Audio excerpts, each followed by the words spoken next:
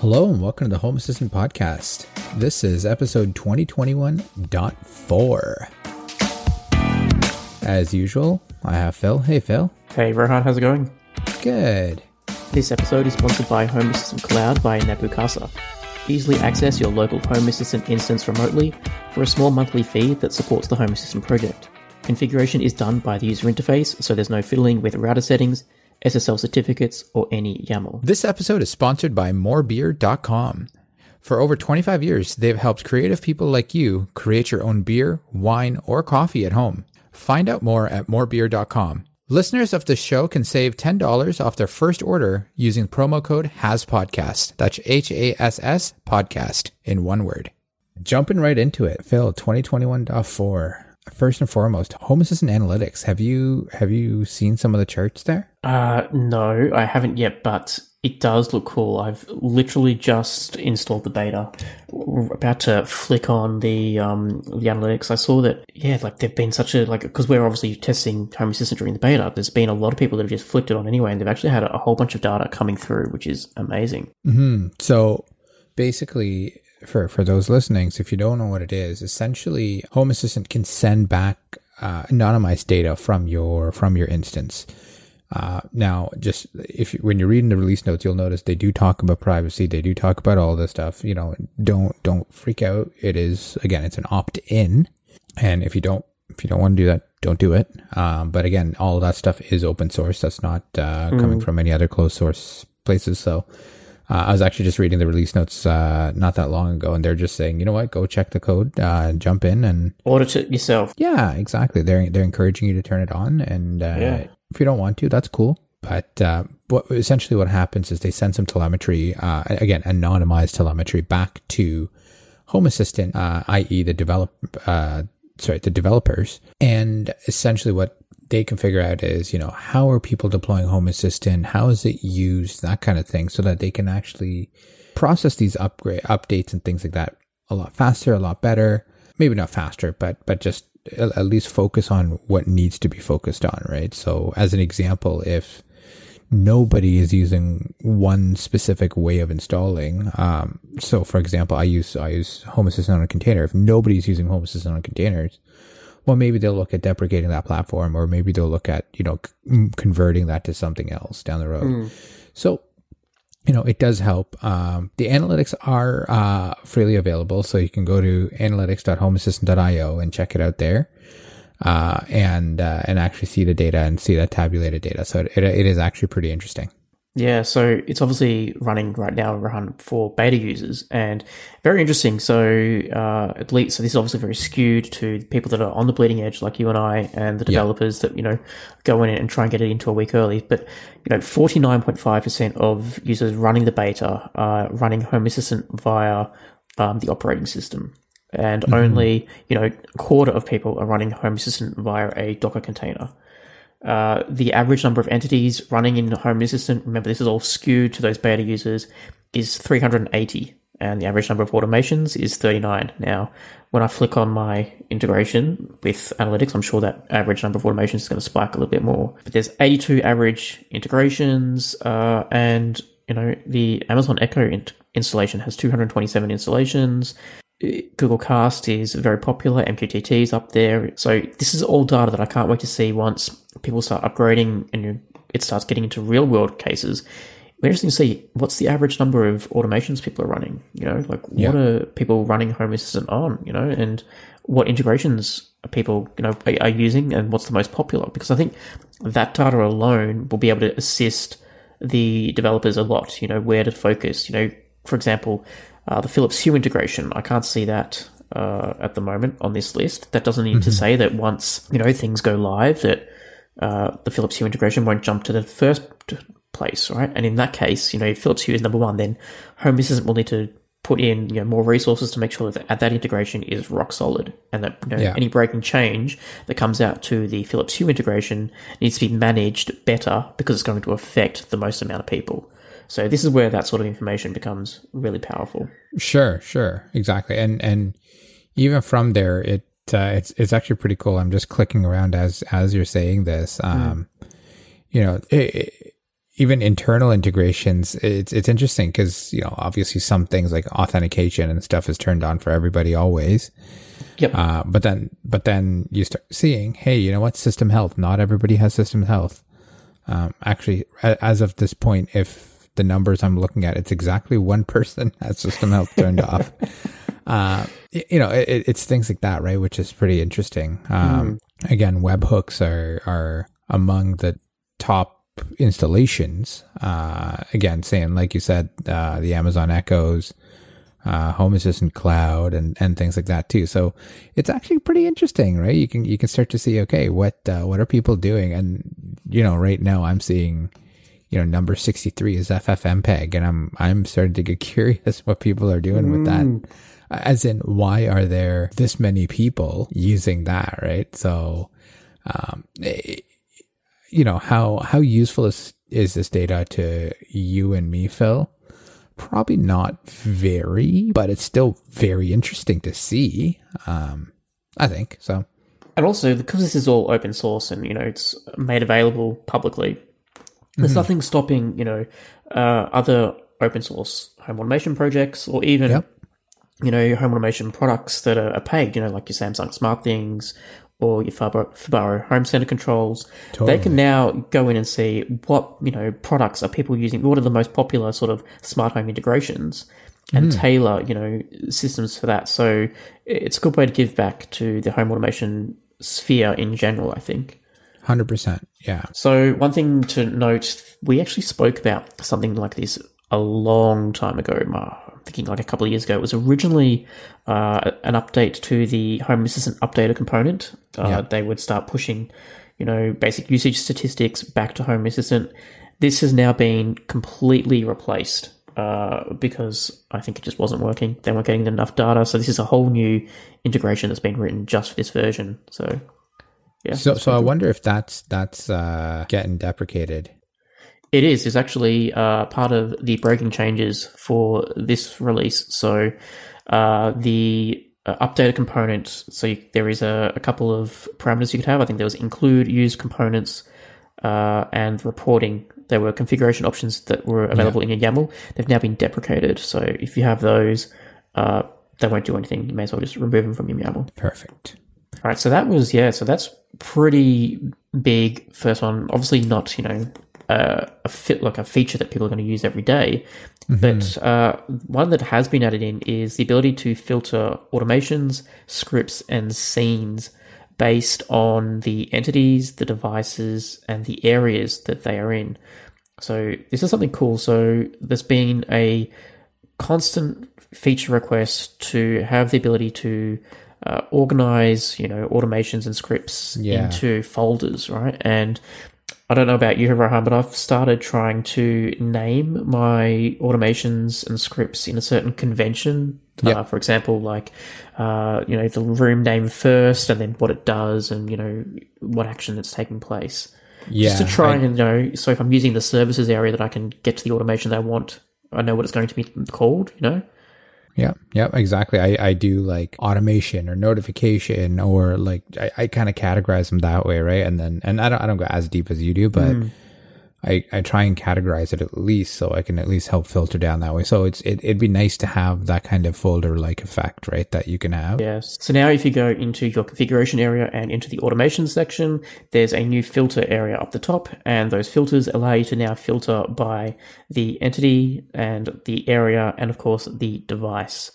It's not available in the developer tools that I can see. So if you rely on the states area to do anything like that, you won't find it there, but you can find it from that automations, scenes, and the scripts sections of the configuration panel. Right. And speaking of automations, there's actually been a really, I mean, from my perspective, I think this was one of the biggest things we were missing in automations, is the ability to debug automations. So if you're a programmer or you've programmed in the past or you're familiar with the concepts, you know, debugging is one of those things where you want to do things like, hey, how is it actually stepping through this automation? How is it actually, how is the automation actually working in real life rather than how I think it's working? So there's a lot of those kind of features that have kind of been brought in, and whether it's Paulus, Eric, Bram, Thomas, everybody's kind of collaborated and come up with some kind of a way to see this and visualize it too as well, physically. So Paulus talked about this a little bit when we quizzed him about what was coming up. So I mean, since we have you, Paulus, so switching tracks a little bit from a Home Assistant perspective, where what are some of your plans? What's happening? Where are things going? That's a good question. So we are. Home Assistant is kind of chugging along nicely, right?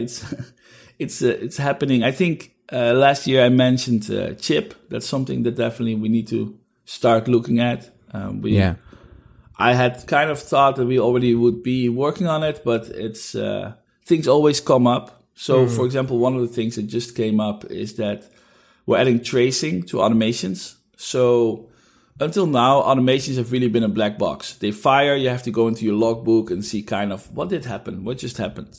Right. And now with tracing, and this is really a kind of developer term, but what it means is that you can actually see every step that was taken inside your automation, including like if you have an and condition, how each individual condition, you can actually look into it and see what were the variables that were available at this time, what was the result of this condition, and so you can see why did my automation not fire. Right. You can also see what actions happened, and then we introduced this concept of context like a year and a half or maybe 2 years ago. I don't fully remember. But with context, we can actually see which state changes happened because of this automation. Right. So now when you see your trace of like a timeline of how each action happened in your script or in the action part of your automation, we can actually see also the state changes that then happened in Home Assistant because of that. So if you have a long running in automation, for example, one that has like a wait for trigger, which is which are the cooler one, like this cool concept that we added last year to have these long running automations. That's now very easy to debug because you can see, is this automation actually running? Because you can look at traces while they're being recorded. Right.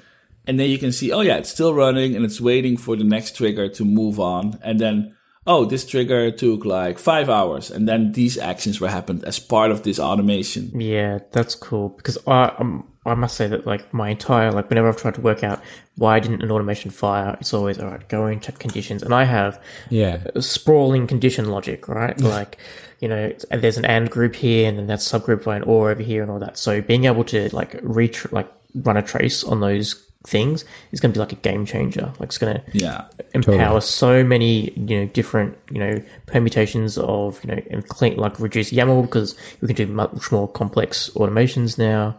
And then, it's going to be fantastic. Yeah. And before this, people would always look at their log files and stuff. Yeah. And it's a kind of an abuse of log files almost, right? Like, because now people had to know about logging and had to figure it all out. And so I really hope that with this, it will be really insightful.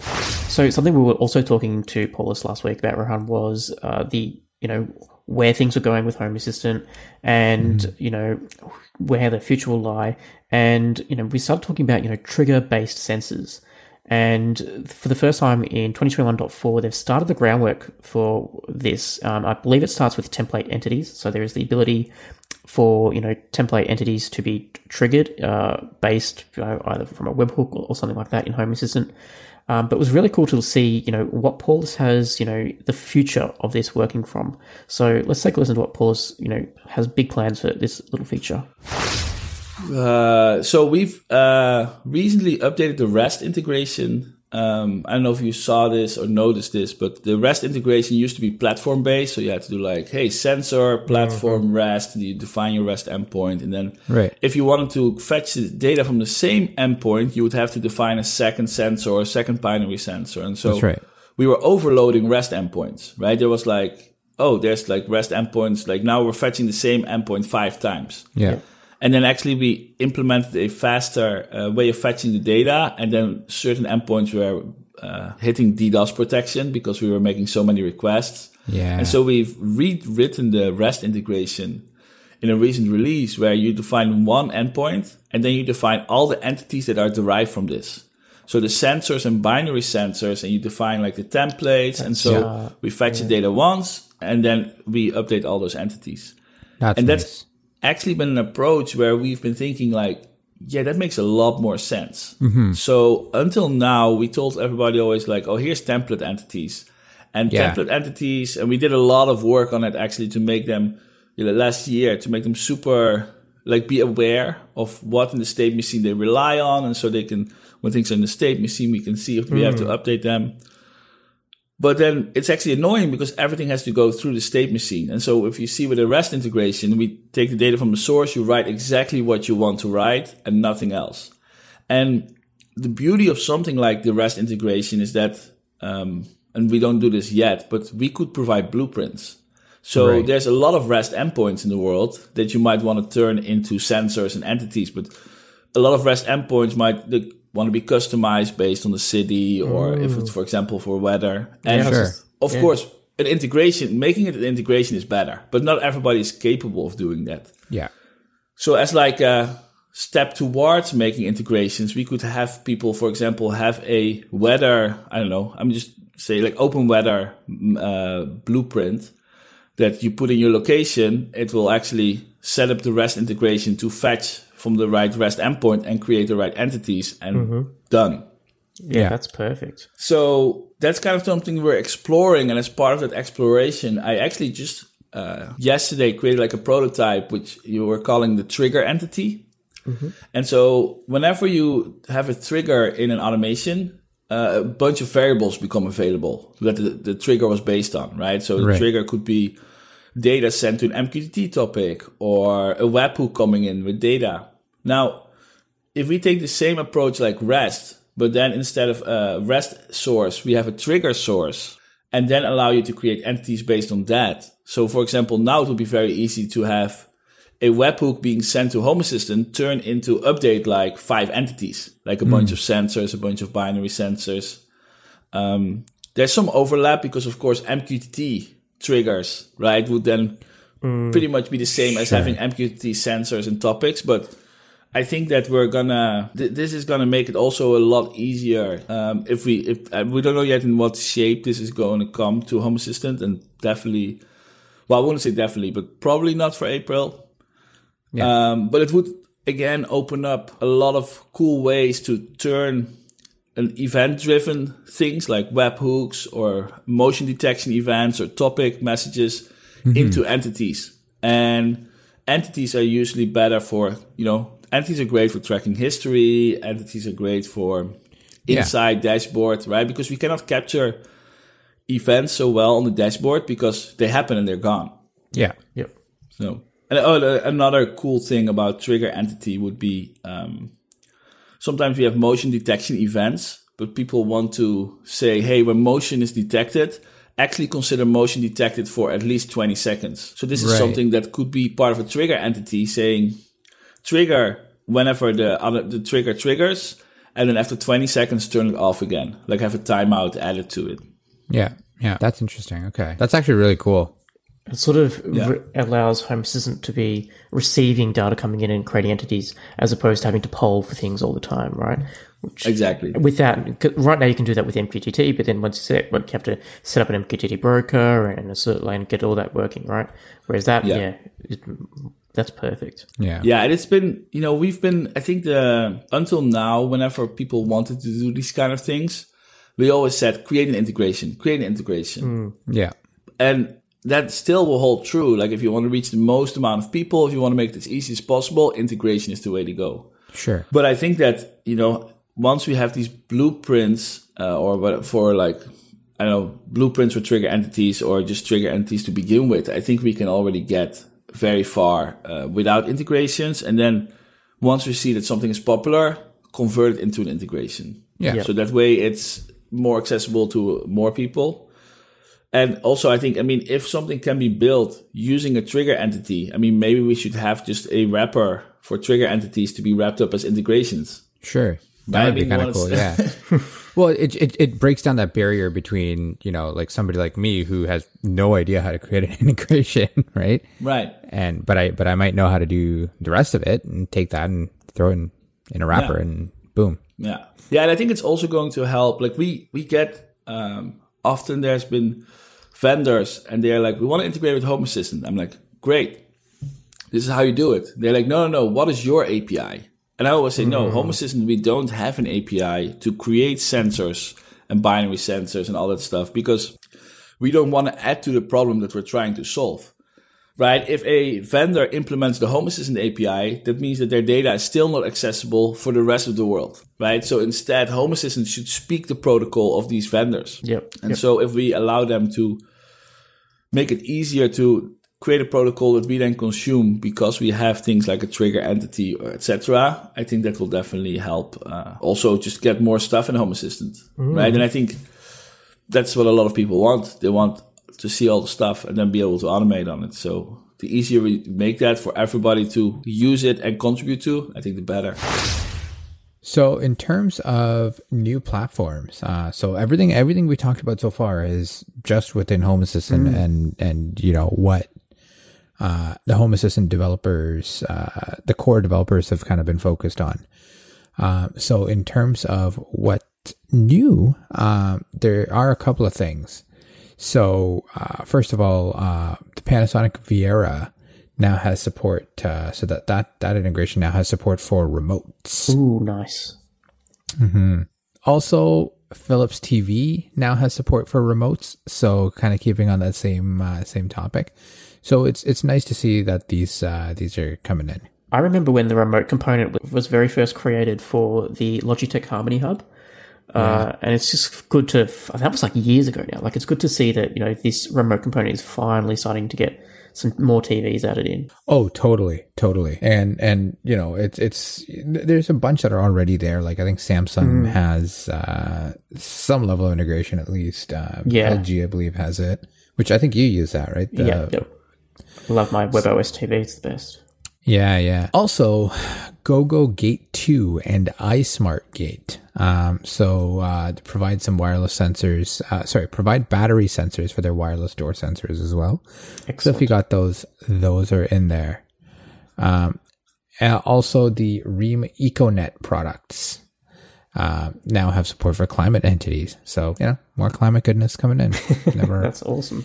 Never a bad thing. All right, some breaking changes. Of course, there's some breaking changes. First of all, the Xiaomi Mio fans have been moved to the config flow. Now, if you have this set up in your YAML, it will be imported into the UI on startup, and then you can remove it from your YAML. Very interestingly, though, I know in the release notes it's flagged as the Xiaomi Mio fan. I actually have a Xiaomi Mio fan, which I'm got in Home Assistant via a custom component, so I was really excited to see this in the release notes. But when I plugged it in through the UI, I got an error from Home Assistant saying that my Xiaomi Mio fan was not recognized as a compatible device. Oh, interesting. But interestingly, I do have a Xiaomi Mio Wi-Fi switch that has now come in to my UI. I don't remember seeing that previously, so I have a feeling that this Xiaomi Mio change may not just be for fans, it may be for other Wi-Fi devices that you may have linked through YAML. So just watch out for that one. Well, that's one way to find out that your platform's not supported is when it's broken. And you're like, oh. Yeah, so luckily, but if anyone's, I will leave a link to that custom component for the Xiaomi Mio fan that I've got running. It's perfect. I have no complaints with it. For whatever reason, the official Home Assistant image doesn't support it. But yeah, there is a custom component to fill that gap. Nice. And kind of along the same theme, Google Cast, so the YAML configuration for the Google Cast integration is moving to the UI as well. So that'll be fully removed as of 2021.6. So you should be, you can still run with it for a little bit until you update to that in June. On the Google Cast integration, I think they've added in, I remember skimming the release notes, and I think there is auto discovery now for Google Cast entities in Home Assistant now. So you may not need to, specify, hosts to target to. I could be making this up, but that's from my understanding of just skimming the notes. I'm guessing this would also tie in well with the media browser that Home Assistant has now. So, you can hit that little cast button from within Home Assistant and it will, detect all those Google Cast entities on your network that you can cast to. That's amazing. Yeah. If that's the case, that would be awesome. And as I mentioned before, the updated component that's, got to remove those, those YAML options for sending usage data back to Home Assistant. And also Griddy is gone. So ERCOT shut down Griddy after the massive power mess in Texas in mid-February. So I'm assuming Griddy was some form of electricity monitoring service for users. So that's gone and dusted. Yeah. So last week when we spoke to Paulus as well, he also talked about something else cool coming around the corner. We already have in the backend, but we're not going to make it for the UI. For the April release is debugging. So breakpoints. So for the non-developers that are listening, a breakpoint is you mark a spot in your code, and when the computer is executing that program runs to that spot, it will pause, and it will allow the developer to look what is happening, what's the value of each variable, and then allows you to kind of step into the program line by line as it's being executed to see what's happening and to really see like every little piece, and maybe you can influence the state machine so you know that the next condition is going to pass, these kind of things. And so in the automation world, in Home Assistant, what will happen is that you can actually mark certain actions as a breakpoint. And then when it gets to these actions, it will pause. And then you can actually, the same thing as like when you're debugging a program, you can step through it and like take every step. Yeah. Right. That's cool. Like the developer in me is like very excited for this. Yeah. Well, the non-developer in me is very excited for this because that's usually why I'm spending weeks on something, very trivial, right? Yeah. And so I think this is going to be really, really cool. And what I hope is that, everybody will be able to write better automations. Yeah. And then this will also mean that people can write better blueprints. And then we can share those blueprints, and then even more people can benefit from all the hard work that we're doing. Yeah. So in terms of, like debugging and all that, I know you mentioned that there's, it's not going to be in one of the April releases. Is there, obviously everything relates back to a YAML automation. So will the UI have support for, being able to trace a UI the same as if someone had written a automation in YAML? Because what happens is that even an automation written in the UI is actually structurally the same as an automation written in YAML. Sometimes there's a little bit more constraints. The UI will actually have a subset of what is possible in YAML. Sure. So, but in the end, it's the same engine running the same code. So a trace will work for both automations. The only requirement is that the automation has an ID. So the UI will automatically add IDs to automations. Yeah. And if you define them in YAML, you should start adding an ID to your automations. Because that's being used to, keep track of the traces and link them back to the automations. Yeah. Okay, that's a hot tip there. Yeah. Yeah, and I mean it's going to be super cool. I think that automations, like, it will be easier than ever before to figure out what's going wrong. And sure, reduce the pain points I think users are having. Why didn't this automation work? But the frustrations, right? And clearly, there are ways around it already. But the more frustrations you can remove, right, the better. Right? BetMGM has an unreal deal for sports fans in Virginia. Turn $5 into $150 instantly when you place your first wager at BetMGM. Simply download the BetMGM app and sign up using code Champion150. Then, place a $5 wager on any sport. You'll receive $150 in bonus bets, regardless of your wager's outcome. And if you think the fun stops there, the king of sportsbooks has plenty of surprises in store. Check out daily promotions, same-game parlays, live bets, and so much more. Download the app in Virginia today and get $150 in bonus bets instantly from your first wager. Only at BetMGM. BetMGM and GameSense remind you to play responsibly. See BetMGM.com for terms. 21 plus only. Virginia only. New customer offer. Subject to eligibility requirements. Rewards are non-withdrawable bonus bets that expire in 7 days. Please gamble responsibly. Gambling problem? Call 1-800-GAMBLER. Promotional offer not available in Washington, D.C. We've always talked about how we want to make things easier. And, people are always afraid that we're taking the YAML away as being, that's what it means. Yeah. But, that's not the case here, is that we're actually, enhancing however you write your automations, you can have great insight in it and write better automations. Yeah. Yep, makes sense. All right. And the cloud strikes again.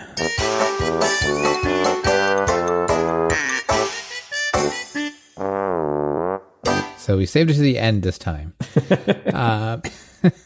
So Xiaomi, Yeelight. So Home Assistant released an alert in the last week, basically for the firmware updates for Yeelight manufactured Xiaomi bulbs. So just to be a bit confusing, right? Like, I know, right? I you know what? I didn't even realize that Yeelight manufactures Xiaomi. They may actually be the same company. I have no idea, but that's what I assumed too. They've got a pretty close relationship. I just assume they're all the one, right? Like you would think, but like Aquara and all that is like just Xiaomi, right? I'd assume Yeelight was another version of that. Those are at least Xiaomi brands, right? Like Xiaomi Aquara, or actually. Yeah, I think it is. But or the Xiaomi Mi, right? Whatever, right? Yep. So maybe Yeelight is, and I'm just misinformed. Who knows? So, but Xiaomi has basically said, hey, we want local controls to be restricted since it's a little bit risky, in their words. So it sounds like Yeelight wasn't the one making the decision. It sounds like it was Xiaomi. But basically, if you have any of these light bulbs, check alerts.homeassistant.io. There's a thread, and it talks about how to install ESP Home onto the devices, which, I mean, if you listen to our last episode, that is now part of the Home Assistant project. But there's a way to install ESP Home on that, and that should work for you, hopefully.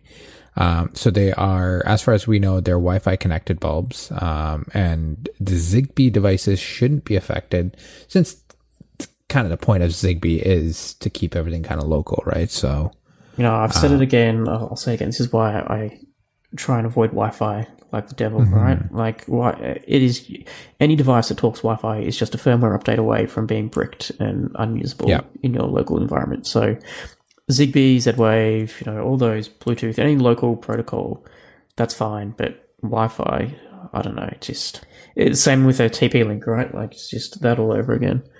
You have to end up blocking them, which is, something that we actually spoke to once again with Paulus last week about, just this whole, manufacturers, becoming, sort of more security conscious and locking down their sort of local control of things. And Paulus had some interesting things to say about that.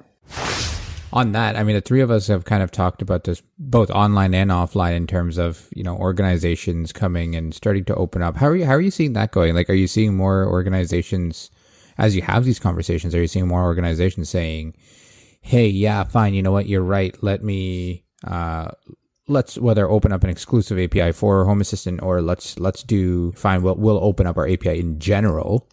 Like, what is that, kind of look like? So, I mean, we're having some of these conversations. I think that the problem we have is that there's this stigma around open source, that it's small, that it's irrelevant. Yeah. Even they only think open source is relevant if there is a well-known brand behind it, right? So, yeah, Chrome is open source, Firefox is open source, Linux is open source. Yeah, we know this. So, yeah, we take it seriously. But it doesn't mean that they know what it means. And so we actually see a lot of companies that are maybe aware of our existence, but then they don't really realize it. But then sometimes they do realize it because they mess up. So TP-Link, right? So TP-Link had they removed their local API, and then a lot of customers called in. It doesn't work anymore with Home Assistant. And they were like, well, never, what is Home Assistant?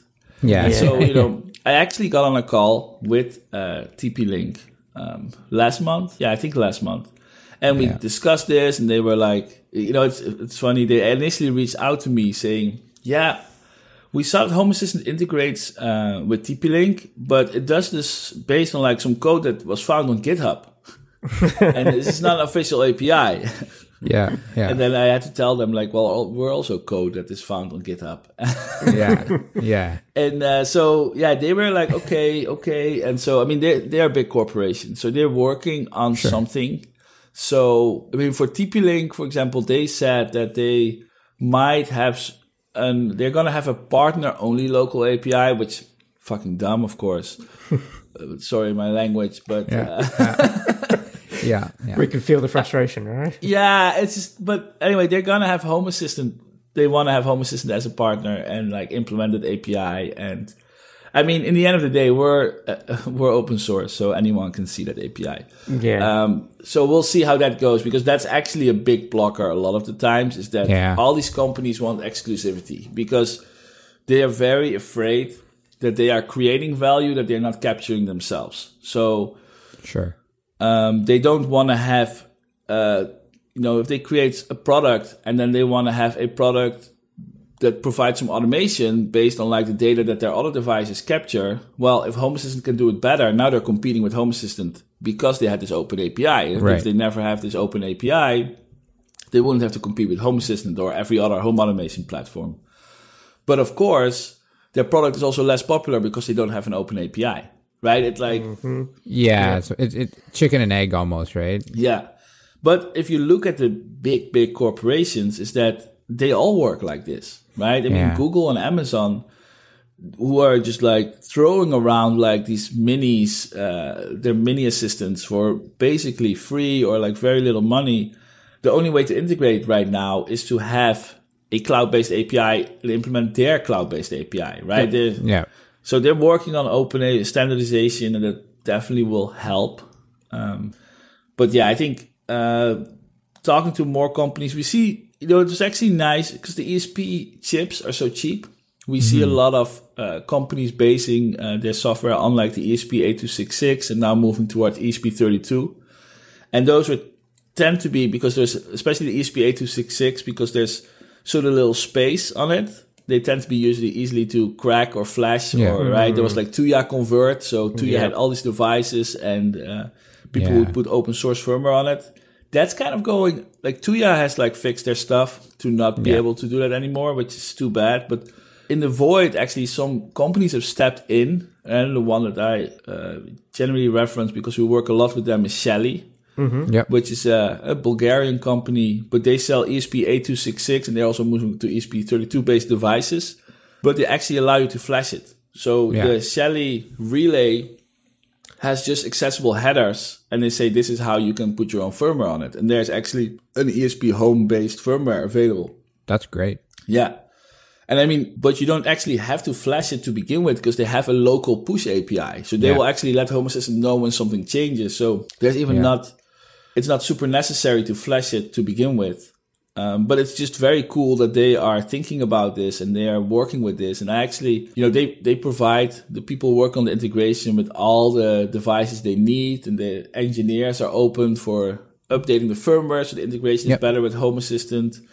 And I hope that we can see more of these kind of companies step up, being like, we know people want to, like, if you have to install a relay behind your light switch, you're obviously not a basic user, right? This is you need to be more advanced anyway, so you can already require some more technical knowledge from your users. Yeah, no, I agree there, and I think you bring up a good point, right? Is at the end of the day, I mean, a company like Shelly or even Tuya, they are mostly a hardware company, right? I mean, I'm not sure if they do monetize some of their cloud stuff or anything else some other way, but it's at its heart, it's a hardware company, right? So to me, I would say, I mean, given the choice, I would pick Shelly because between these two cases, right? Because I mean, it is open, it is whatever, and it's still hardware, right? So they're still getting the revenue of that hardware in my eyes. But right, and as a consumer, the choice is also easy because local APIs tend to not break because they will remain working. Right, the vendor has to do active work to break a local API. That's actually another thing where we're like, oh, what is Home Assistant working on? I want to better educate the users about how the long-term impact of your IoT product, like how you can use it. So if a product relies on the cloud, then you have to look into how is this cloud funded. Yeah. Because if there's no funding for the cloud, like there's these light bulbs you can pick up for like $7-8. They connect to Wi-Fi, they connect to Google Assistant, Amazon. I'm like, okay, who pays for this light bulb? Yeah. That is like almost cost at the price of the hardware, sold at the price of the hardware it would create to make. And it's like, yeah, I mean, how this is permanently connected to the cloud because it has to always receive commands from Google, and like that just doesn't work, right? And if we can tell people don't buy these cheap things because it just sucks, then I hope that it will also manufacturers will start to notice that certain things don't sell, right? Because I think what I feel, what I notice in just general in society now is that it used to be that there used to be very few manufacturers of every product, and so they were all very good at it, and they were but they were pricey but high quality. And now there's just a lot of cheap alternatives of a lot of different products, and they're just shitty and they fall apart. But you don't see that per se in the store, right? But then you use them a couple of times, and you're like, oh, this doesn't work anymore, etc. I feel like if as we teach consumers about IoT devices, like just buy stuff that's local, buy stuff that can keep working, and then it's better in the long run. And like not all cloud products are bad. Like sometimes some things just would require cloud because they do a lot of computation that cannot be done on the edge, at least yet. But at least then see who pays for that cloud. Like if you pay a monthly subscription for something, clouds are fine. You know that's how it's covered, right? They don't have to read out your data. They don't just go away if they cannot sell more products or something, right? Sure. Hopefully, yeah. Yes. Yeah, I mean, that's when I see like a Google Home Mini or something, and I'm like, well, that they're using this data to learn from you. Like, why else would it just be free? Of course, That's it, yeah. If you're not paying for it, then you're the product, right? Yeah, exactly. I mean, and it's funny because I was reading this the other day. Sometimes even if you are paying for it, you're still the product, right? It's right. But I mean, we've seen this kind of stuff again happen over and over and over again. I mean, Logitech is a great example of just how they just really ticked off the entire community by just being like, yeah, you know what, you got this, too bad, right? Well, it's going to be bricked as of whenever. There was this this device that people were Circuit, I think it was called, or Cricket. It was a device just like last month. They decided it's for making like custom mugs and stuff like this. You could cut out like fabric and like. They decided that if you want to work on more than 3 projects at the same time, you had to pay a $10 a month subscription, even though you already bought the device and stuff. And people were pissed off. Yeah. And then now of course, they reverted it after like a month of like everybody being like, super pissed. Yeah, like I also get it's like, hey, listen, our costs are going up. So from this point forward, if you want to do blah, blah, blah, cool, right? Like, fine, I could see that, right? But that's definitely not a tactful way of doing things. It's not. It's like Belkin and their Wemo. They put out a firmware saying you can't use local access anymore. And then after saying their whole advertising pitch was we will never charge a monthly subscription. During the pandemic, of course, no one's buying any of these devices, so they can't fund their servers. And same thing, right? We're gonna have to charge a monthly fee now, right? Yeah, right. Yeah, I think. Yeah, it sucks, but we're going to see it happen more and more often. I mean, I always like to give the example of a company that does it well is Signify or Philips Hue Lights. Mm-hmm. Yep. They actually have a page on their website saying there is remote control and like Google, like that cloud part of our hub. You can, it's guaranteed that 1 year from purchase, or 2 years from purchase, this will remain working. Yep. And potentially longer. So I think their first hub worked for like 7 years or something. But at least they're clear about it. They're honest. That's true, yeah. I really wish more manufacturers would do that. Or even, I mean, I actually just want a law to be passed that like, you have to guarantee users or tell users honestly how long you're planning to offer cloud if it's being sold. Yeah, because there's like, we've seen it. I think there was... those car monitoring tracking devices that shut down April last year, right? They just said, we're closing down, we're shutting off our servers. don't send the devices back to us, just chuck them in the bin, basically, right? And so there's all that e-waste, and people have, put hundreds of dollars into these devices, and now they can't use them anymore, right? Like, so it's going to become a bigger issue, definitely. Yeah, there's definitely an environmental impact too, right? In terms of, to your point, Phil, all the e-waste that gets generated because, somebody decided, I don't want to be in this business anymore. I don't want to do whatever. But, right. But yeah, sometimes it's also, it's when it comes to like cheap devices, like it's a luxury to be able to afford more expensive devices, right? Like if you are like, there's many light bulbs in your house. If you are putting 10, 20 light bulbs in your house, then all of a sudden like $3 or $10 more is a lot of money. Sure it is, right? And so and that multiplies just more and more and more, right? Yeah, I think that's it's. I think there has to be some kind of balance, right? I think between cost of device to the value of it, right? Like I have high hopes for chip because of this, because there's many, like, if Google and Amazon or Apple are all involved with chip, so if they start speaking chip, then a lot of more manufacturers will be incentivized to use chip. And for the readers that are not listening, chip stands for Connected Home over IP. It's a new home automation standard that's being developed under the Zigbee umbrella. It's like a spiritual successor to Zigbee, one could say.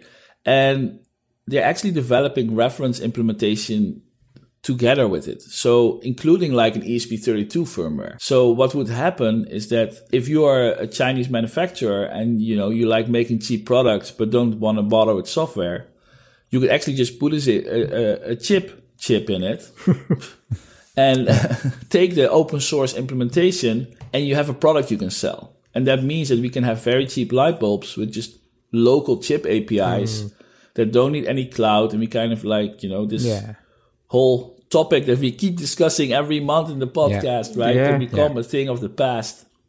I mean, that we're going to something to talk about, right? Yeah, that's true. I mean, there will be, because the thing with the standard is that if you want to differentiate yourself as a manufacturer, you now need to go beyond the standard. So all of a sudden you can either say, I don't implement the standard, or the standard can be used to control parts of my product, but you still need my app and my cloud to do other things. Yeah. And then they will break that. Well, and you get, that's why if you look at Zigbee, there's all of these discrepancies, right? Between what something as simple as a motion sensor can do. Right? Oh no, for sure. But I think that will be nice if it's all standardized in that, like, it will, if they all use the same software, it should be more the same. But they'll find a way to mess it up. Yeah, well, and that's it, right? And I don't know. Like for me, I'm also a little skeptical when these new protocols come out, right? Because I mean, you think of how long Zigbee, Z-Wave have been around, but I mean, Google, who's also working on chip, is also, they also had Thread, right? Which wasn't. There was Weave or something as well. Or sorry, the Weave. Yeah, sorry, not Thread. Yeah, I was about to say, because chip uses Thread, so there's different. There's the radio itself. On top of it, Thread is the mesh protocol, how messages are being sent around. Yeah. And then chip is the application layer on top that describes the capabilities and the control commands. So, hey, my light is on. Chip will tell you, I'm a light, I'm on. Thread will send that message via nodes to the controllers. But chip will also work over Wi-Fi. Chip will also work over Bluetooth. They're like predefining this from the beginning already. Like, this is how it's all supposed to be. Yeah. Yeah. But I mean, point is, there's all of these different protocols that ends up being developed, right? And hopefully, people are able to actually standardize on it, and we say, okay, like similar to how we standardized on IP in the networking world, and said, okay, you know what, we're going to stick to this model. And then, there are transitions happening there too, but even then it's, with IPv4, IPv6, things like that. Okay, let's give a nice, easy way to transition this at a software layer, right? So, right. So the transition that is gonna, I know. So Silicon Labs, which is the company that owns Z-Wave, and it's Z-Wave, and I think they produce like 70% of the world's Zigbee chips. Yeah, they are obviously also involved with chip, but they are actually working on a a coprocessor or a chip that you can put in your product that can speak Zigbee and chip at the same time. And because if you think about it, Philips Hue and IKEA cannot just start selling chip lights. They need to be compatible with all their old lights for pretty much forever, right? If you have invested, especially in the Philips Hue ecosystem, that stuff is expensive, right? You need to, the gateway you buy needs to keep working with it. So they will not launch until they can be compatible with both protocols at the same time. And so that transition will take a long time because, we have invested in our houses already, right? We can't just throw all that stuff away. Sure. And sometimes it's, several thousands of dollars worth of stuff, right? And so it's tough, but if you look at the new, all the new stuff that Google is launching, so they just announced a new Google Nest Hub with the display. It actually has a Thread chip in it. Interesting. And I think that I might be wrong on this, but I think that their Wi-Fi mesh also has Thread chips in it. So they want to be able to also create a Thread mesh in your house to help you get all this data. But of course, they want to have that chip data instead of Home Assistant. But it will be. It would still be good if they just become routers and just repeat all those messages until they hit the controller, and then Home Assistant can be that controller. That would be the best. Yeah. That would be little nodes so they can increase range and So there's a lot of cool stuff coming out. I mean, I feel this industry is still very, very, very young, and we're finally getting to more sensible standards and then adopting those standards. I mean, if you think about having Philips Hue and IKEA build those compatible gateways and all this, I mean, we're talking years, not months, right? Totally. But it's going to be freaking cool. Yeah. Hopefully there's some authority around this too, right? Not authority, but like a way of organizing these, again, whether it's an IETF or some kind of standards body that says, okay, this is how we're going to develop from here on. The Zigbee Alliance is taking care of this. Exactly, right? Yeah. But then even any modifications, again, now Zigbee Alliance deals with Zigbee and Thread and that kind of world. And then there's 18 other ones that, end up popping up, right? So I think Zigbee always had the problem that there was no strict certification. Anyone else that had the Zigbee could claim Zigbee compatibility, and Z-Wave always had a single vendor. Now that's also the reason why everybody's using Zigbee, because no big corporation is going to buy a chip that has only one manufacturer, because they could raise up the prices and you're lost. Yep. Or tomorrow shut down, and guess what? Your product is dead. Yep. Right. Exactly. So. Yeah, for a better world, there will be. That's right. All right, Rohan. So on to some, other stuff, now that we've got our release out the way. I think the flavor of the month has really been about Node-RED with you and I. We've been talking back and forwards. With the past few guests we've had on, they've been talking about Node-RED. I know my inbox has been flooded with people, in their disbelief of my lack of enthusiasm around Node-RED.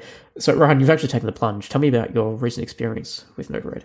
Yeah, so I want to backtrack, and it was a couple of reasons, right? So one was, again, because to Phil's point, I was right there with him going, not that I was against Node-RED, I just didn't care for it. And instead, I was using the built-in home automation. I was using the built-in Home Assistant, YAML-based automations and everything. And a colleague of mine basically talked to me about it, and he was like, hey man, check it out, play with it, do whatever. And this last week I just took the week off, so I had a bit of free time, so I said, all right, you know what, why not, let's actually try this. So currently, outside of my webhooks, which I have I think 2 maybe 3, all of my other automations have basically moved into Node-RED, including some that I couldn't get working in just with YAML. So a couple of things I learned. It is very easy to make these flows and to create these automations. And simple automations obviously are, as the name suggests, simple. Whereas even the complex ones, I found it just easier to think out. As I'm drawing it out, being like, okay, what do I want to do? I'm still learning some of the constructs in Node-RED and just trying to say, okay, would I use this, or is there a better way to do this? So in no way am I saying that my flows are efficient, but they all work. And a couple of the ones actually that I found was, I wasn't able to get working in the past just because it was complex even from the YAML perspective. So as an example, one of them was, I want to open my door, like my back door that leads into my patio. If I leave it open for more than 3 minutes, kill the echo bee. And then if I close it again, then put it back to the state it was in, right? Okay. So I very rarely use the auto feature. I typically do heat or cool. And just because I don't want, the AC running, just in case it is like AC running in the winter or the heater running in the summer, just because the temperature fluctuates a little bit or whatever. So I like to hard set it, but then, I don't want to change my automation every time spring or fall or whatever rolls around. So whatever I had it set to, I wanted to go back to that. Got that working. It did take a little bit of kind of drawing out and I know there are ways to do like subflows and things like that. It's like a flow within a flow. I didn't do any of those yet, but got it working. Works beautifully, actually. How's I'm guessing you're very impressed with the reset time, right? You just click I think there's a reload button or something, and then bam, your automations are live, right? No needing to restart Home Assistant, wait for all the entities to repopulate or anything like that. Exactly. So there's a little deploy button that's kind of on the top right of the screen. You click that, and all of a sudden it's there. And what's really cool is, we're talking about breakpoints and we're talking about all this stuff. There's actually ways to inject a specific thing. So like I can force a trigger. So as an example, I can just click and drag another node, which can basically, I can just, it's called an inject node. So I can just press the button that comes with it, and I can simulate my door opening, my door closing, things like that too. Which I thought was pretty neat. Yeah. So it'll allow you to debug your automations and all that pretty nicely. Yeah, exactly. And just, bunch of other things too, right? Like, it actually steps you through the automation as it's happening. Sometimes it does go pretty quickly, but it is still pretty, you could add delays and things like that in there too, right? So just at least while you look at it, you can delay things like that. So, you know what? Overall, I am definitely impressed. I think I will probably stick to Node-RED. I haven't found a reason to go back to it. I know one of the other things is there's also, people that can create these nodes, I guess is a term. Yep. Which is basically, the function that does whatever, right? So I imported a couple of custom ones for like time ranges, or like to say like, between, or trigger and on at this time, trigger and off at that time, that kind of thing. Yeah, works really well, and it seems to be pretty extensible. So I know there is one for webhooks that I want to get, and I'll probably move those over too. And actionable notifications work beautifully. Yeah, that's awesome. Yeah, so I remember seeing there was a type of node like a traffic light. I can't remember the terminology, but there's a traffic light component that you can add in, and you can put in like if a door's open, it flicks that traffic light from go to stop and all that. So exactly. I can see the powerfulness there. It's just in terms of the way I think of automations, I can just see like a lot of entry points and things go like spaghetti going everywhere, right? So, but do whatever works for you, I guess. Exactly. Like the spaghetti piece was kind of my concern at first, but I guess as you build it out, it actually makes a lot of sense.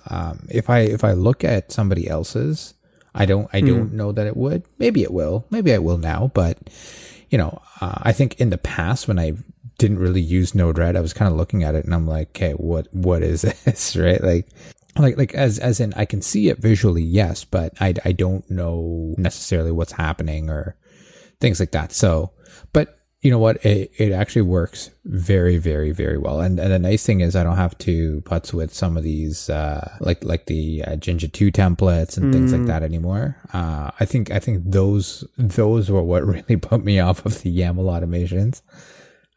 Just by virtue of me being me, I'm just very bad at those in general. So how do you find the general speed in terms of Home Assistant and Node-RED communication? Like if you open a door, is there a delay that you've noticed in the automation firing? No, it's pretty much on point. One thing I did notice is one of my automations, which is turn on. I think it's just was it my good evening one? It might have been my good evening one. It didn't fire on the so it depends on sunset, right? So the time changes. So today it was 7:15 p.m. Yep. So, but it triggered at 7:15:20 instead of 7:15:00. But that's not a Home Assistant and Node-RED communication issue. That's just a thing. So, and I'm sure there's ways I can tweak it, and it might actually, that was actually one of the custom nodes that I installed called SCEDX. Okay. SCEDX, yeah. So it might be a facet of that, right? Yep. Where I think I can actually even probably specify just a seconds, but in my case I can't, just because I have it as at a trigger is sunset start is the actual terms, right? So yeah, and that can be very variable based on the angle of the sun, I'm guessing as well, right? But what's neat is I can actually see what time that will trigger, right? Oh, so interesting. So if let's say tomorrow morning I go in and look, so I actually do sunset start minus 30 minutes. Yep.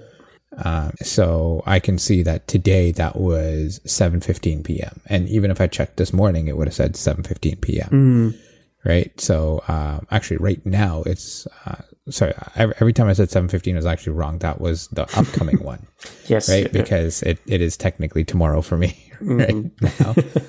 It's about 12:53 in the morning. So yeah. So I know tomorrow at 7:15 p.m. that's going to get called, right? Today, just looking at times that everything else was triggered, 7:41 was the time. So, point is, it's really easy to decipher these kind of things. Yes. Right? Yep. Which I think is, to me, that's a really nice thing there. Have you had to start using any JavaScript code or anything like that? Because I know, YAML has your Ginger templates, Node has, your JavaScript code that you can then customize down further if you need to, that, a special node can't decipher for you. Have you had to do anything like that yet? Not yet. And if I did, I'd probably just find something that somebody's done in the past and copy and paste it. If not, I give up. No. Yeah, no, I haven't, right? And if I'm trying to do something that complex, where I need that, so far from everything I'm doing, and I've said this a few times on the show, like my automations are fairly simple, I think, right? The one I described earlier with the Ecobee going back to its old status or whatever, that was probably one of the more complicated ones I've got, and that's not even that complex. Yep. So, I mean, unless that changes at some point, I don't see that being a thing. Nice. So, yeah, I'm pretty happy with it. Well, I'll check in with you in a couple of releases and see how you're going. Yeah. All right, Rohan, I think that's going to wrap us up for today. See everyone next release. Thanks a lot. Cheers. If you want to share your Home Assistant journey or come on as a guest, reach out to us at feedback@hasspodcast.io. That's HASS podcast.io.